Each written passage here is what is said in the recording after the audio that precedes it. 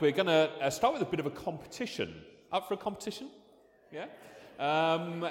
Anyone here like doing jigsaw puzzles? Oh, a few of you. I hate jigsaw puzzles, but for those who like jigsaw puzzles, today could be your lucky day. I've got a couple of puzzles with me, and for the first two people who volunteer in a moment, I'd like you to take a puzzle away and complete it. And the first one to complete it, not while I'm preaching, I hasten to add. You'd have to do it in your own time later. And send me a picture of the finished puzzle. The first one to do it, you get a prize funded by myself. So it's going to be very lavish. So, two volunteers. First two hands I see. Okay, I see Isaiah Mellor. Do I see another volunteer? There were loads of people who enjoy puzzles. Anyone else? Okay, come on then. You two, come up to the front. Yeah, I saw your hand. Come up. Now, how confident are you both feeling? You think, who's going to be first out of you, do you reckon? You're going to win it? How confident are you? Yeah. So on a scale of 1 to 10, how confident are you? You're going to complete this puzzle really quickly. 10 being really confident. 6, okay. Oh. Okay, so they're both reasonably confident. We haven't got loads of time here. So, are you ready? Put your hands out. There's your puzzle. And there's your puzzle. Now, are you feeling as confident now as you were before? No. Well, why aren't you feeling so confident? It's going to take ages. Any other reasons? Yeah. There's no picture. Normally, a puzzle would come in a box and you would know what you were actually doing. You haven't got a clue what those puzzles are of. So, back to your seats. Enjoy. Off you go. If I'm going to provide a prize, well, I want to make it a bit tricky and tough for them. Now, you'll have to wait and see. The whole point is almost impossible to do. Now, you've said you're good at this, so you might be able to do it, but it's almost impossible to do if you don't know what picture you are working to.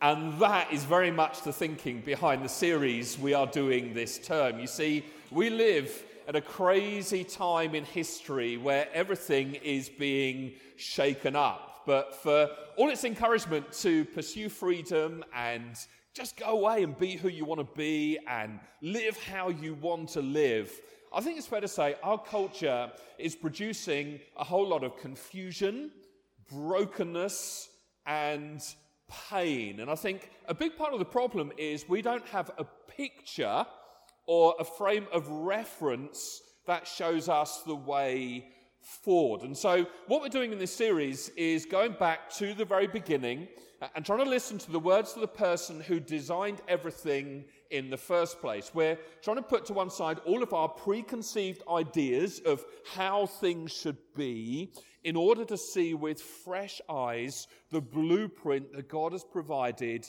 for how life should be lived to the full. Now, all that being said, this morning we are going to be talking about marriage. Now, looking around the room, those who are married are in the minority here. And so why spend a morning talking about marriage? I mean, I've already lost half or more than half the room. People nodding frantically, I don't want to listen to this. Why is it worth everyone in the room listening to a talk on marriage? Because I think it is worth all of our time to look at it. Well, here's why. As a church, we believe the lived experience of any of us is important to all of us. And as a church, we are a family together and want to do our best to care and support and walk with one another. We want to be a church where everyone flourishes, including the minority in the room who are married. Now, next time, we're going to flip things and look at the whole subject of singleness. And when we do that, we'll be appealing to those who are married in the room to pay full attention, because we want to support one another and stand with one another and care for one another, walk alongside one another, understand the life experiences of those who are different to us. But right now, we're going to be talking about marriage, which I think is going to be a challenge for all of us. You see, most of us have lived through the full-scale cultural backlash against the traditional view of a man and a woman in a lifelong covenant relationship. And with the ongoing redefinition in our society of what marriage is, I think it's fair to say we are becoming more and more confused as to what it is actually for. We've kind of lost sight of the whole point of getting married in the first place. And then, on top of that, there's the very real pain that some of us carry around this subject, whether it's the pain of desperately wanting to be married, or the equal pain of being stuck in a marriage that isn't what we hoped it would be. Or there's the trauma of experiencing a marriage completely implode. I guess the majority of us have got first-hand experience of this, whether it's our own marriage or our parents' marriage or the marriages of other close family members and friends. Many of us will have experience of this.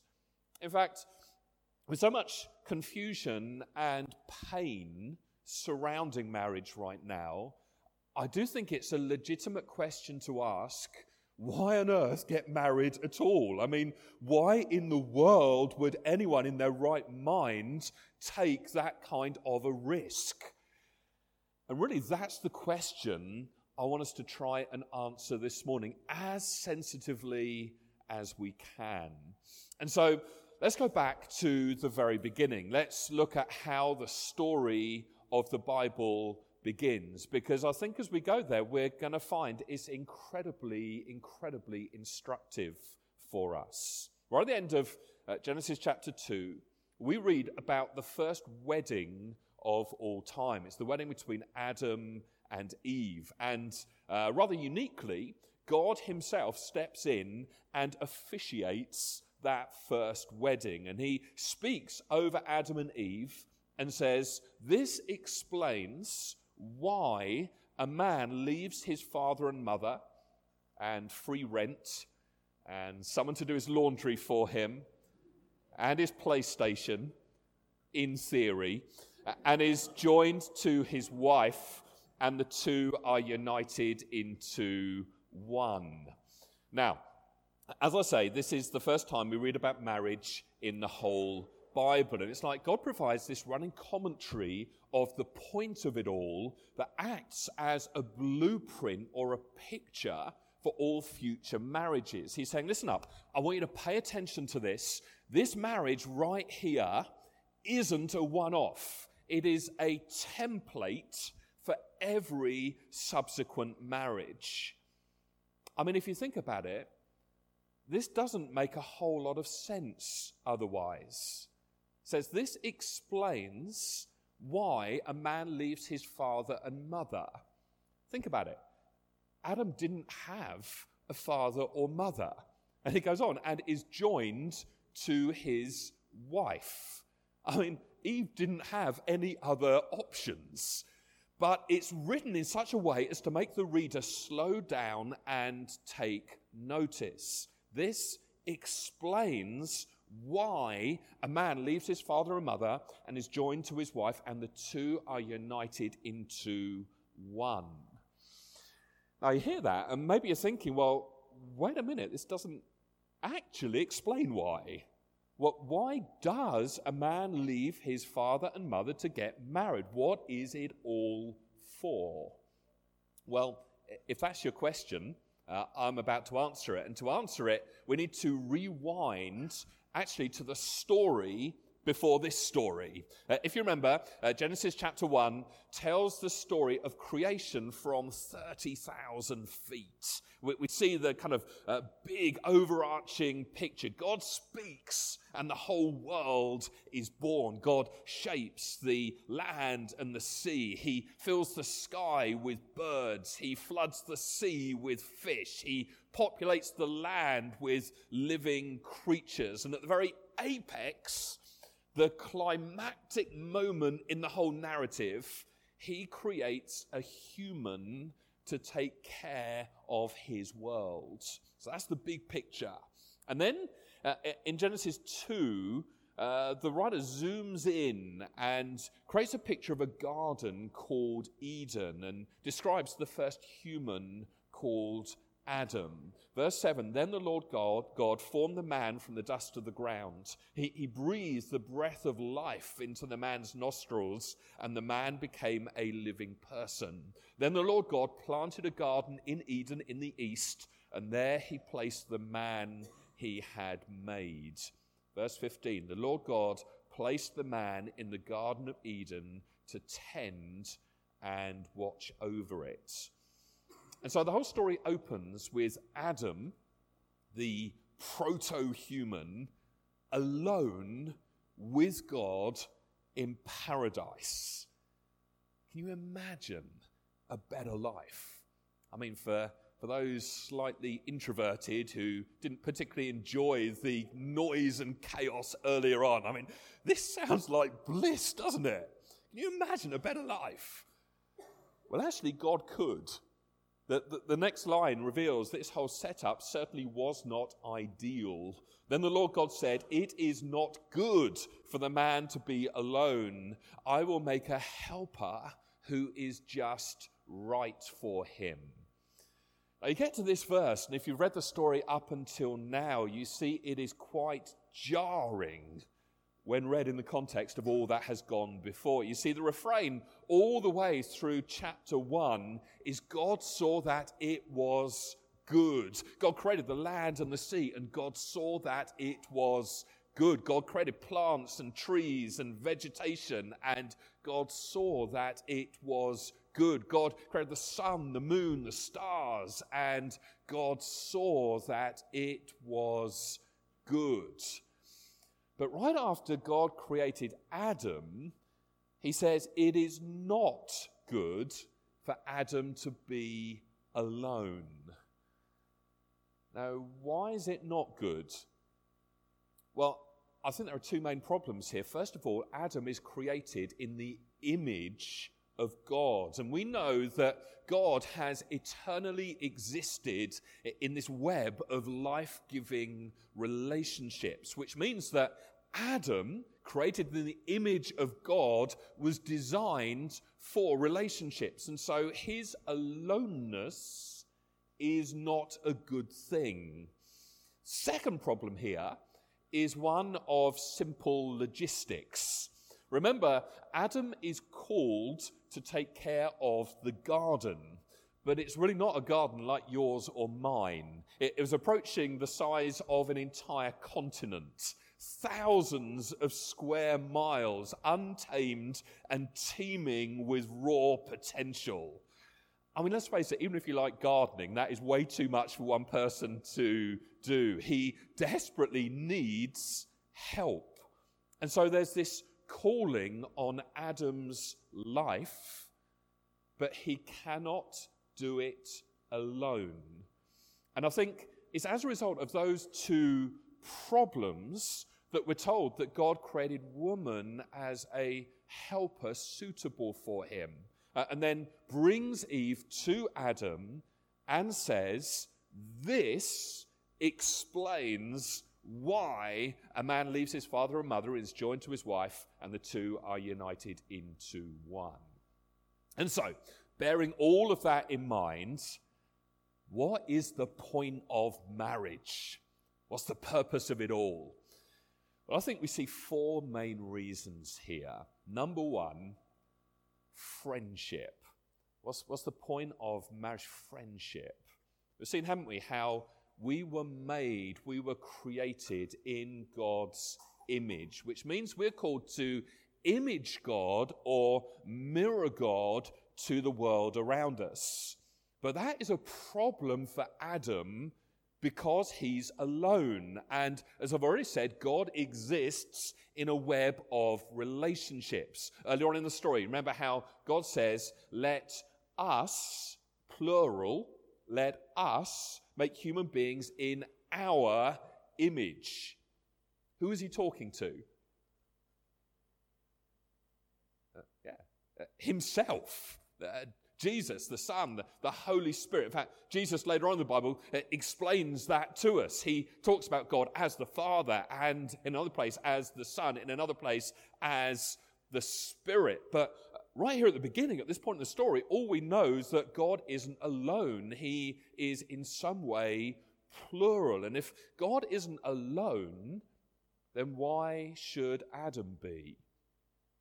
Now, of course, that doesn't mean you have got to get married. There are plenty of other ways to live in community with others. Jesus himself modeled this pretty magnificently as a single guy. He surely proved without question that it is possible to live an amazingly fulfilled and rich relational life without being married. So you don't have to get married in order to get community.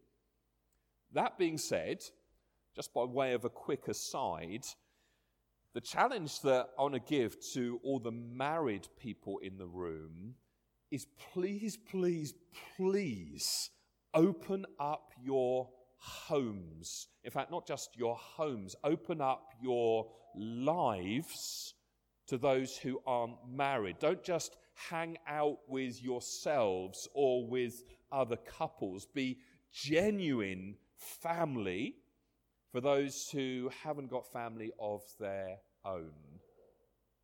That being said, there is still something particularly profound about the marriage relationship. In the wedding ceremony, God says the two are united into one, or as other translations put it, they become one flesh. The whole sense here is of being fused together at the very deepest level. Interestingly, there is an ancient Hebrew prayer that uses the exact same word for God himself. Hear, O Israel, the Lord our God, the Lord is one. And so God himself is fused together at the deepest level. And I think the intention is that in marriage, we are to catch glimpses and hints and shadows of that kind of oneness. You know, that's one of the main reasons why God created marriage, for you to walk through life with the person you enjoy, with your spouse as the primary relationship in your life, the one who knows you better than anyone else. So what's the point of marriage? Well, first of all, friendship. Secondly, and you'll need to bear with me on this one, I'm speaking metaphorically here, but the second purpose for marriage is gardening. I hate gardening. I really hate gardening. In preparation for this talk, I did some on Monday, and my hatred grew more intense as the day wore on. But I think the second purpose for marriage is gardening, metaphorically speaking. Now, as we've seen, God placed Adam in the garden to tend and to watch over it. That was a core part of the original job description for human beings. And in the whole creation account, in the previous chapter in Genesis, we see how God blessed Adam and Eve and said to them, "Be fruitful and multiply, fill the earth and govern it, reign over the fish in the sea, the birds in the sky, and all the animals that scurry along the ground." Let's take a moment to just flesh this out a bit. I think the whole sense here is one of actively partnering with God in taking the world somewhere. We're not intended to exploit or harm the earth. We're to, in some way, harness the raw materials that make up the planet and creatively make something beautiful out of it all. Nowadays, we have a term for that. We call it work. And I think a lot of people imagine that work is part of the curse that came in after the fall in Genesis chapter 3. But actually, nothing could be further from the truth. Toil is part of the curse. Thorns in the ground are part of the curse. Sweat and blood and the need for paracetamol are part of the curse. But work is an integral part of God's original plan for his good creation. We were created to work, but not just any kind of work. We're called to work for human flourishing. We are to partner with God to make a garden-like world in which humans are able to thrive and flourish and prosper, and a context where God himself can walk with his people effectively in the cool of the day. And so, contrary to the mantra of the day, we don't work to live. In God's economy, we live to work. I believe there is a calling on every single one of us to partner with God in our corner of the garden and in some way to work for human flourishing. That includes mechanics and musicians and medics and meteorologists and mortgage brokers and stay-at-home mums. In other words, we need the full spectrum of vocations and not just those beginning with M. All other letters of the alphabet are relevant as well. But we need every human being on the planet doing what God has gifted them to do. If you like, we all need our own gardening project, a sense of this is what I was put on earth to do. This is the thing I'm good at. This is what I was made for. This is my Eden, my corner of the earth to reign over and cultivate in some way. All of this is true for us as individuals, and I believe it's also true for us in our marriages. You see, getting married is not the end goal. If the whole point of your marriage is simply your marriage, it will probably end up collapsing in on itself. Marriage is really a means to another end. It exists for something larger than itself. It exists for friendship, absolutely, but also to partner with God in a spot of gardening. It's like there is work for you to do together, which is what we see in the beginning, isn't it? Adam was called by God to take care of Eden, but it was too much work for him to manage all by himself. That's why God created Eve. He says, I will make him a helper suitable for him. Now look, and we're already, that word helper is triggering a number of responses in a number of people in the room. I can see from up here the reaction. What's that all about? I'm aware that kind of sounds a bit derogatory, doesn't it? Like God made Adam his own personal assistant. But I want you to trust me on this. It is really not that way at all. Perhaps a truer translation would be partner. One who comes alongside to achieve a goal. You see, the exact same word is used for God himself in the Psalms. The psalmist sings, the Lord is with me, he is my helper. And so if this term is used to refer to God, it really can't be derogatory. Elsewhere, actually, it's used of military reinforcements that are called in to prevent an army being crushed and overwhelmed and defeated. And so a helper isn't like an employee who works for you and you can just kind of boss around. No, a helper is very much an equal. I think that's what God is getting at when he says he's going to make a helper suitable for Adam. It is someone on the same level. It is someone you love and respect. The whole picture here is of someone who comes alongside as a partner in a project or as an ally in a war. Listen, all of us actually need that kind of a helper. Or to put it another way, we all desperately need help. And so, just to quickly address all the single women in the room. As I've said, the point of this talk isn't to say you need to go and get married. That's not the thrust of this. But if you're looking to get married, whatever you do not marry a man who doesn't have a gardening project.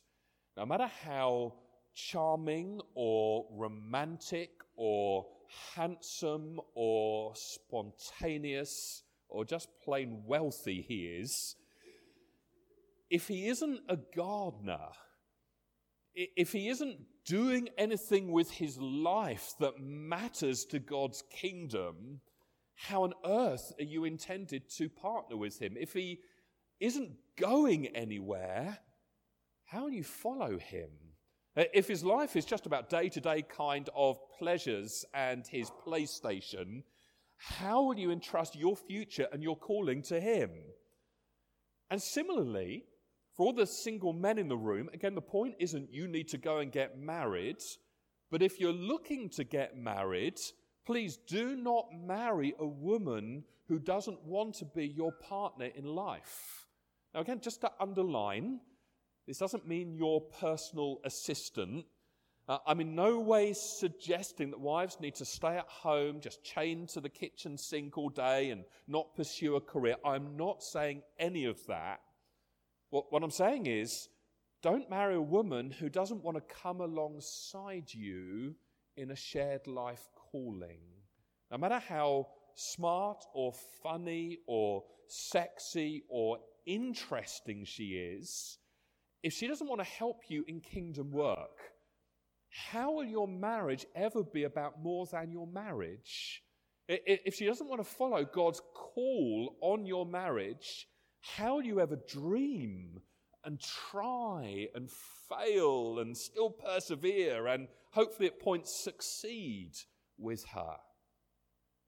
Now look, feel free to disagree and send me emails and grab me at the end if you want. But as I read this text, what I see is the husband called to lead, not boss around, not domineer, but to take responsibility in stepping out with faith.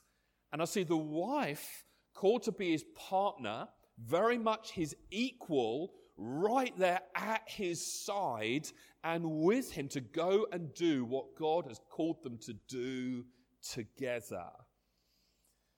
And if you ignore that and you get into a marriage with little or no sense of calling, or you're in a marriage and over time you just lose your bearings and lose sight of that, then I think it's only a matter of time before you start thinking, well, this is boring. I mean, is there anyone else a little more attractive, more fun, more interesting, more this, that, or the other?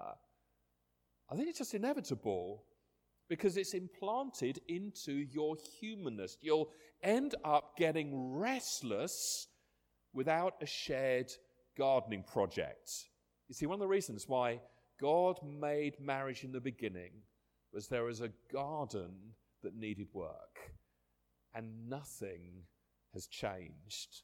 Sure, we don't live in the Garden of Eden anymore, but one of the reasons why God created marriage was for two people to link arms and shoulder to shoulder go and cultivate their part of the world together. Third purpose in marriage, this one and the fourth one, much quicker. Third one, largely quicker because we looked at it last time or the time before. Third purpose is sex.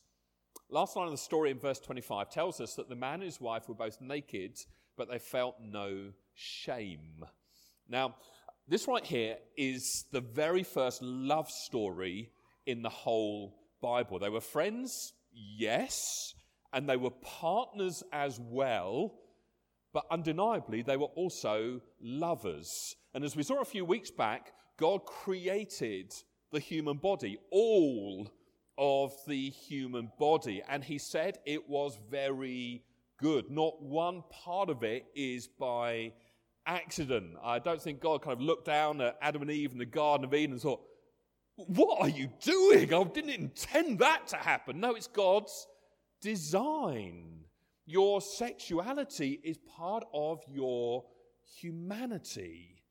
But not only did God create your sexuality, he created marriage as the context for you to express your sexuality with joy and delight and love and faithfulness and security and safety and trust and growing intimacy. More than that, he created sex as the glue, as the bonding agent to help your marriage stay close and healthy, for you to remain as one flesh. Now, once again, let me just reiterate, this doesn't mean you have got to get married. If you're single, this is important, your desire for sex is not the same as your need for food or drink.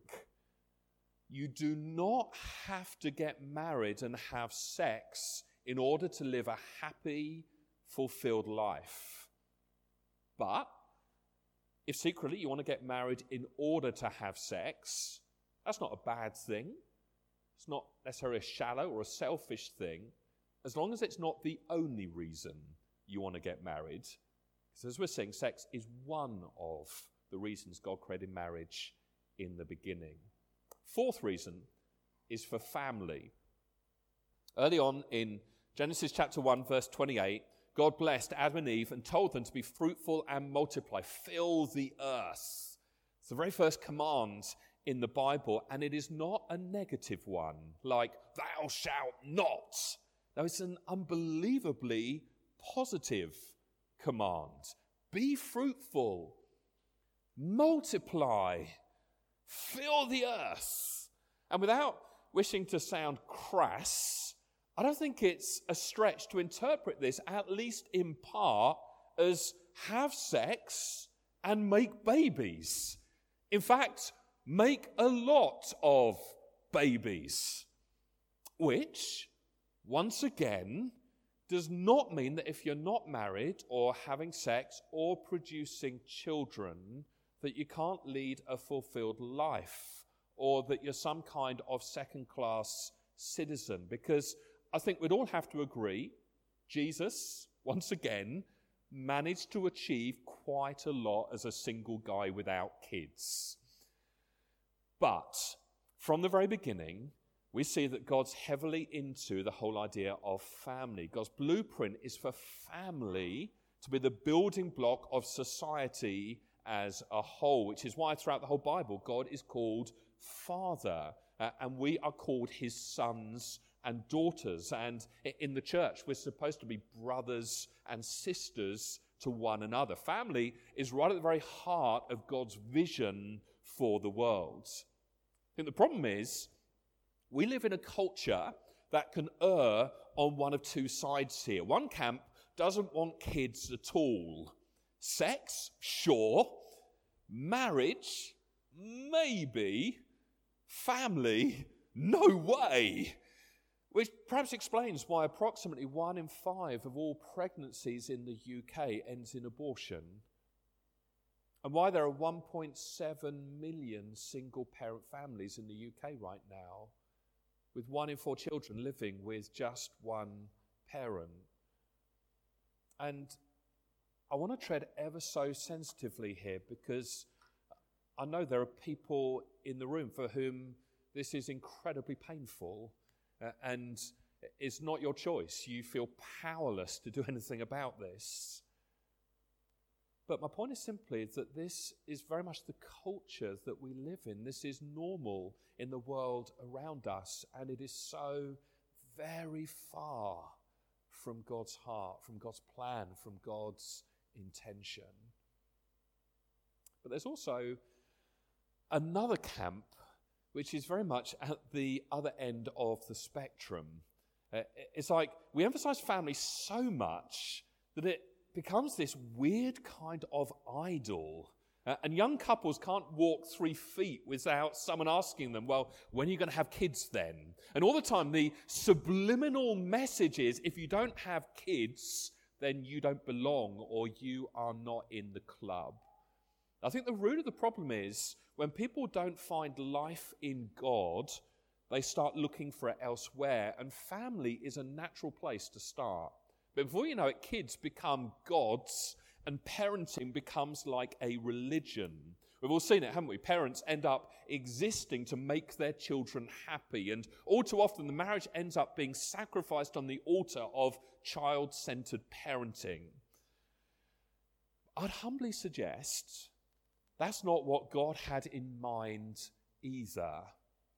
Listen, family exists to spread God's rule over the earth. And if we're going to fill the earth and govern it, it's going to take more than one man, more than one marriage, more than one family. It's going to take all of us in the human race. Now, for fear of repeating myself, once again, this does not mean that everybody needs to get married, or for that matter, that all married couples need to have kids. I mean, some can't, and there are plenty of other ways to live out that calling, adoption being one of them. But it does mean that family is one of the reasons why God created marriage. So there you have it. That is my running, gasping attempt to explain the point of it all. That, if you like, is the picture. That is the blueprint. That's the reason you perhaps one day walk down the aisle, stand up in front of all your family and friends, and effectively give your life away to another human being as long as you both shall live. I really do hope I've helped you see that marriage is about so much more than just marriage. It's about friendship, it's about gardening, it's about sex, it's about family. I want you to see that there is a purpose that goes way beyond just you and your happiness. Adam and Eve weren't made merely to sit endlessly in coffee shops staring into each other's eyes. That they weren't made to while away the hours in dinner parties with other married couples. That they weren't commissioned to fill their children's lives with countless after-school clubs to keep them from getting bored. They were made to do life together, to work and sweat and bleed and sacrifice and persevere for the sake of a better world, to make love whenever they wanted in order to be fruitful and increase in number, by God's grace creating more gardeners to continue to work in God's good world. That's the design, that's the purpose. I think the problem is, you may have noticed, we don't live in the Garden of Eden anymore, do we? Which is why everything I've shared this morning doesn't just bring joy and hope, but very real pain and tears. Because let's be honest, our experience doesn't always match up to this. And so, very, very quickly, 2 swift pieces of advice before I finish. First of all, if your marriage is nothing like what I've just been describing, under no circumstances am I advocating walking out on your husband or wife. In fact, quite the opposite. I want to encourage you to work this stuff through together. Please do not give up on your relationship. Invest all you can in making it all God wants it to be. And I want to plead with you not to walk this path alone. Where you are stuck, where you're frustrated, where you feel like you could do with some help, please be quick to ask for help. As I said at the beginning, we're a community that want to walk with one another through life. Please ask for help whenever, wherever you need it. Second thing to say, if you're desperate to get married, but are frustrated because you haven't yet found the one, my advice to you is you're never going to, because they do not exist. Tim Keller, in his absolutely superb book on marriage, he puts it like this: every other person on the planet is a bad match for you. It's just that hopefully you marry someone who is less of a bad match for you than all the other people. So a pretty high view of marriage right there. Some of you perhaps need to lower the bar a bit. Now, don't hear me wrong. I'm not saying settle for someone who isn't a suitable partner, but you do need to wake up to the fact that no one out there is going to be perfect for you. Just as shock horror, you are absolutely not going to be perfect for anyone else either. In fact, a lot of the time, I think we tend to focus on the wrong person. It's not so much whether they can be a good friend for me as whether I can be a good friend for them. And while it's very important that they can partner with me and help fulfill God's call on my life, I think it's even more important that I am a good partner in helping fulfill God's call on their life. And ultimately, it's not whether they can satisfy all of my sexual desires and then maybe one day bring up all my children for me so I can go and do other things. It's more a case of whether I am willing to sacrificially give myself to them, and perhaps one day, if God blesses us with children, aim to be the very best parent I can be.